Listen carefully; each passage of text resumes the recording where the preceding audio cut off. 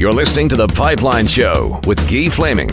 Release the Kraken! We are back on The Pipeline Show. We're going to turn on the 2020 draft spotlight and chat with a player who is eligible for the upcoming NHL draft. And this week we are heading out to the Ontario Hockey League, and we're going to speak with a player of the Ottawa 67s. That team is off to a great start once again this year, and Marco Rossi is playing terrific hockey right now for those 67s and joins me now. Marco, how are you today?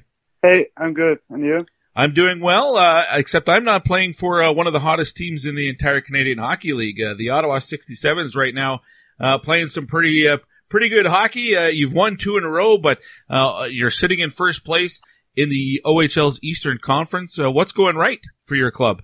I think we're playing a really good hockey, like last season. We're just playing, having fun, and we're focusing on the process. So, yeah. Yeah, and for you, you're having a really strong start to the year as well. 32 points already in just 16 games. This is year number 2 for you now, playing in Canada in the OHL with Ottawa. You had 65 points last year, so you're already almost halfway to those numbers.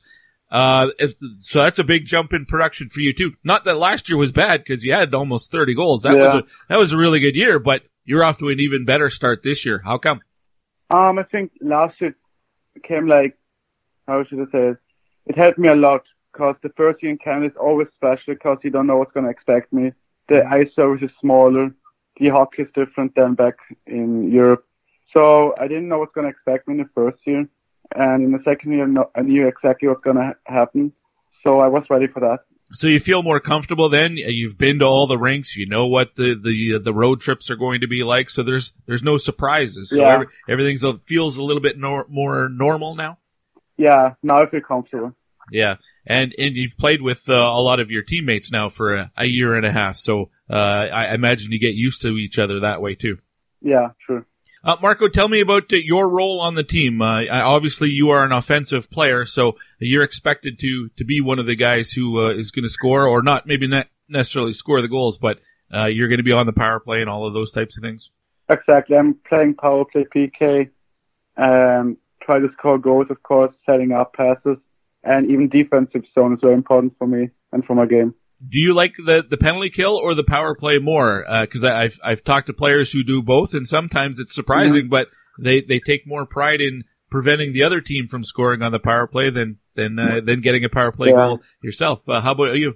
I think if we are chasing for a goal, of course, I want to play power play. Yeah. And if we are up by a goal, it's good to play PK because you don't want them to score. Right. Marco Rossi from the Ottawa 67s is my guest right now on the Pipeline Show. And Marco, we like to, in this part of the show, we like to get a player on who's draft eligible like you are. And my audience is all over North America, and some people in Europe listen too. So not everybody that's hearing this right now will know who Marco Rossi is, although they certainly will get to know you as the year goes on and the NHL draft gets closer. But for those people, let's get to know you a little bit better, all right?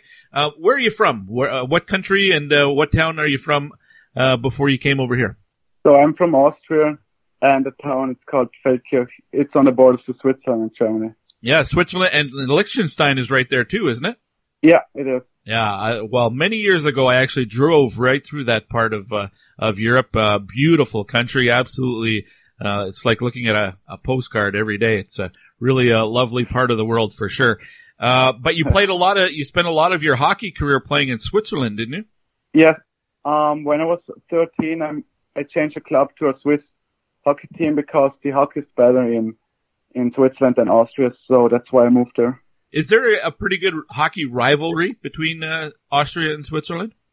No, not really, no. No? The Swiss are much better? Yes. All right. So when you play for Austria, like at the World U18 or the World Junior Championship, how do you feel about playing against a team like Switzerland? Or have you actually had that chance because you might be in two different divisions? Yeah, no, we have never played against each other. Yeah. We're top division. We are one below. All right. Now, I know you did play in the World Junior Championship a couple of years ago for Austria, but not last year. Why not last year? Last year I had my injury on my elbow, so that's why. Okay. And you're still eligible to do it this year. Would you go this year? No, my North American agent, he said he wants that I focus more on the OHL. Oh, okay. How do you feel about that? Are you okay with that? Yeah, like he told me and I trust him. So yeah. Okay, very good. Tell me why you wanted to come over and play in North America. Obviously, it's the NHL draft is this year for you, so you've been over here for a couple of seasons now to get used to playing in North America. Is it more about that, about learning how to play on the smaller ice surface and playing more of an NHL schedule where you're playing that many games, or was it about coming over and getting noticed more by NHL scouts? No, it was more about the ice service because Canadian hockey or the junior hockey league is the best in the world, and it's comparable like to the NHL, the ice service, and with the schedule than Europe. So that was a huge impact. Did you talk to anybody else, like other players who have done what you've done and come over before you came over? Did you talk to anybody to see how it went for them, what it was like? Yeah, we have some Austrian players who played in the OHL or in the CHL, and just I asked them a little bit how the league is and stuff like that. Anybody in particular that you can mention? Yeah, like Nico Hischier. Yep. I talked with him a little bit. Just like about the coach, because when I drafted by Ottawa 67, the coach was Andre Turini. Yep. And he coached before Nico Hischier in Halifax. So I asked him a little about the coach, and yeah. Well, that's perfect because that's where I wanted to go next was about Coach Andre Tourné, who's, as you mentioned, has a lot of experience at coaching at the Canadian Hockey League level and has had success with other players who have gone on to the NHL for sure. How has he helped you become a better player? Oh, that was like one of the biggest reasons I came to Ottawa because of the coach, and he helped me a lot. We have like almost everyday video meetings, and we always watch our games or my game. And he always say what I have to do better and stuff. Who have your line mates been for the most part this year, Marco, or has it changed quite a bit? No, it has been, at the beginning was Austin Keating and Graham Clark, but Graham Clark got hurt. And I think 1 or 2 weeks later we got a player. And it's Joseph Gareffa now. So Joseph Gareffa and Austin Keating. Obviously, it's working well for you guys. All three of you have a lot of points. Why do you think the chemistry between the three of you works so well? What makes it? What makes that line click? I think all of us has a really good hockey IQ. We can read the game really well. Good passes, all of us, and we're relentless. That's like a big key. Marco Rossi, my guest, he plays for the Ottawa 67s in the OHL. One of the players ranked very high for the 2020 NHL draft. In fact, this week, hockeyprospect.com's newest ratings have come out, and I believe they have you ranked number 12. Marco, do you think about the draft much? No. I'm Really? not focusing on that. Really? Not at all? You don't? Like, I can't control it, so I'm focusing on what I can control, and that's how I play, so yeah. Interesting. I talked to a lot of players on this show, and half the players will say just what you did, that you don't want to think about it. It might be a distraction. And other players say, no, they want to know where they're ranked, and they use that as motivation. Not for you, eh? You don't want to think about it? No, I mean, if you get drafted, that's one thing, but you're still not playing in the NHL, and the goal is to play in the NHL, so just have to keep working hard every day. Interesting. Well, I mean, when the draft comes, there's probably... you're not worried if you're going to get drafted. It's more about when you're going to get drafted. Do you care if it's in the first round or not? Of course, I've had like high expectations. Yeah. I want to go like as high as I can. So yeah. For those of us who haven't had a chance to watch you play, how would you describe yourself as a player? I'm a playmaker. With a really high hockey IQ and who loves to compete. You have last year you had 29 goals and 36 assists, so that's pretty close to the same. This year, 8 goals and 24 assists, so a lot more assists this year than goals. Do you see yourself more as a playmaker, as a setup guy, or is it just this year the goals haven't been going in for you? Yeah, like, I mean, it always depends on the situation. So this year there weren't like really a lot of situations I could shoot or like score a lot of goals. So okay, yeah. But you're a goal scorer too. I mean, 30 goals last year, or almost 30, is pretty good. How often does Coach Tourné tell you to shoot more? Not really. No? No.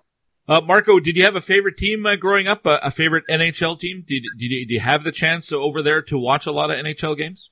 Yeah, I always watched the highlights, but I never had a really favorite team. I already had a favorite hockey player. And who would that be? Pavel Datsyuk. Oh, Pavel Datsyuk. Yeah, it's a pretty skilled player there for sure. Do you see some similarities? Yeah. Was that a player that you thought you could play like? Since I was a little kid, I always watched his highlight videos, and I try to compare to his game. Well, and he's not a really big player either, and you're not very tall, and I am sure you get asked about that all the time, but being your size has not slowed you down at all. Why is it not a problem for you? I mean, because I'm really strong on my skates, and I'm really big, so the size is not really important for me, for my game plan, what I'm playing, and how I'm playing. So, yeah. Excellent. Well, Marco, listen, I really appreciate your time today. I wish you and the Ottawa 67s a lot of luck this season, and whatever happens to the draft. I hope we can talk again one day. Yes, thank you very much.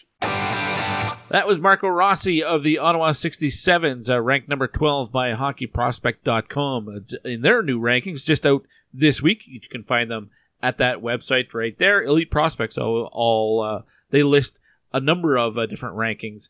You can find that as well.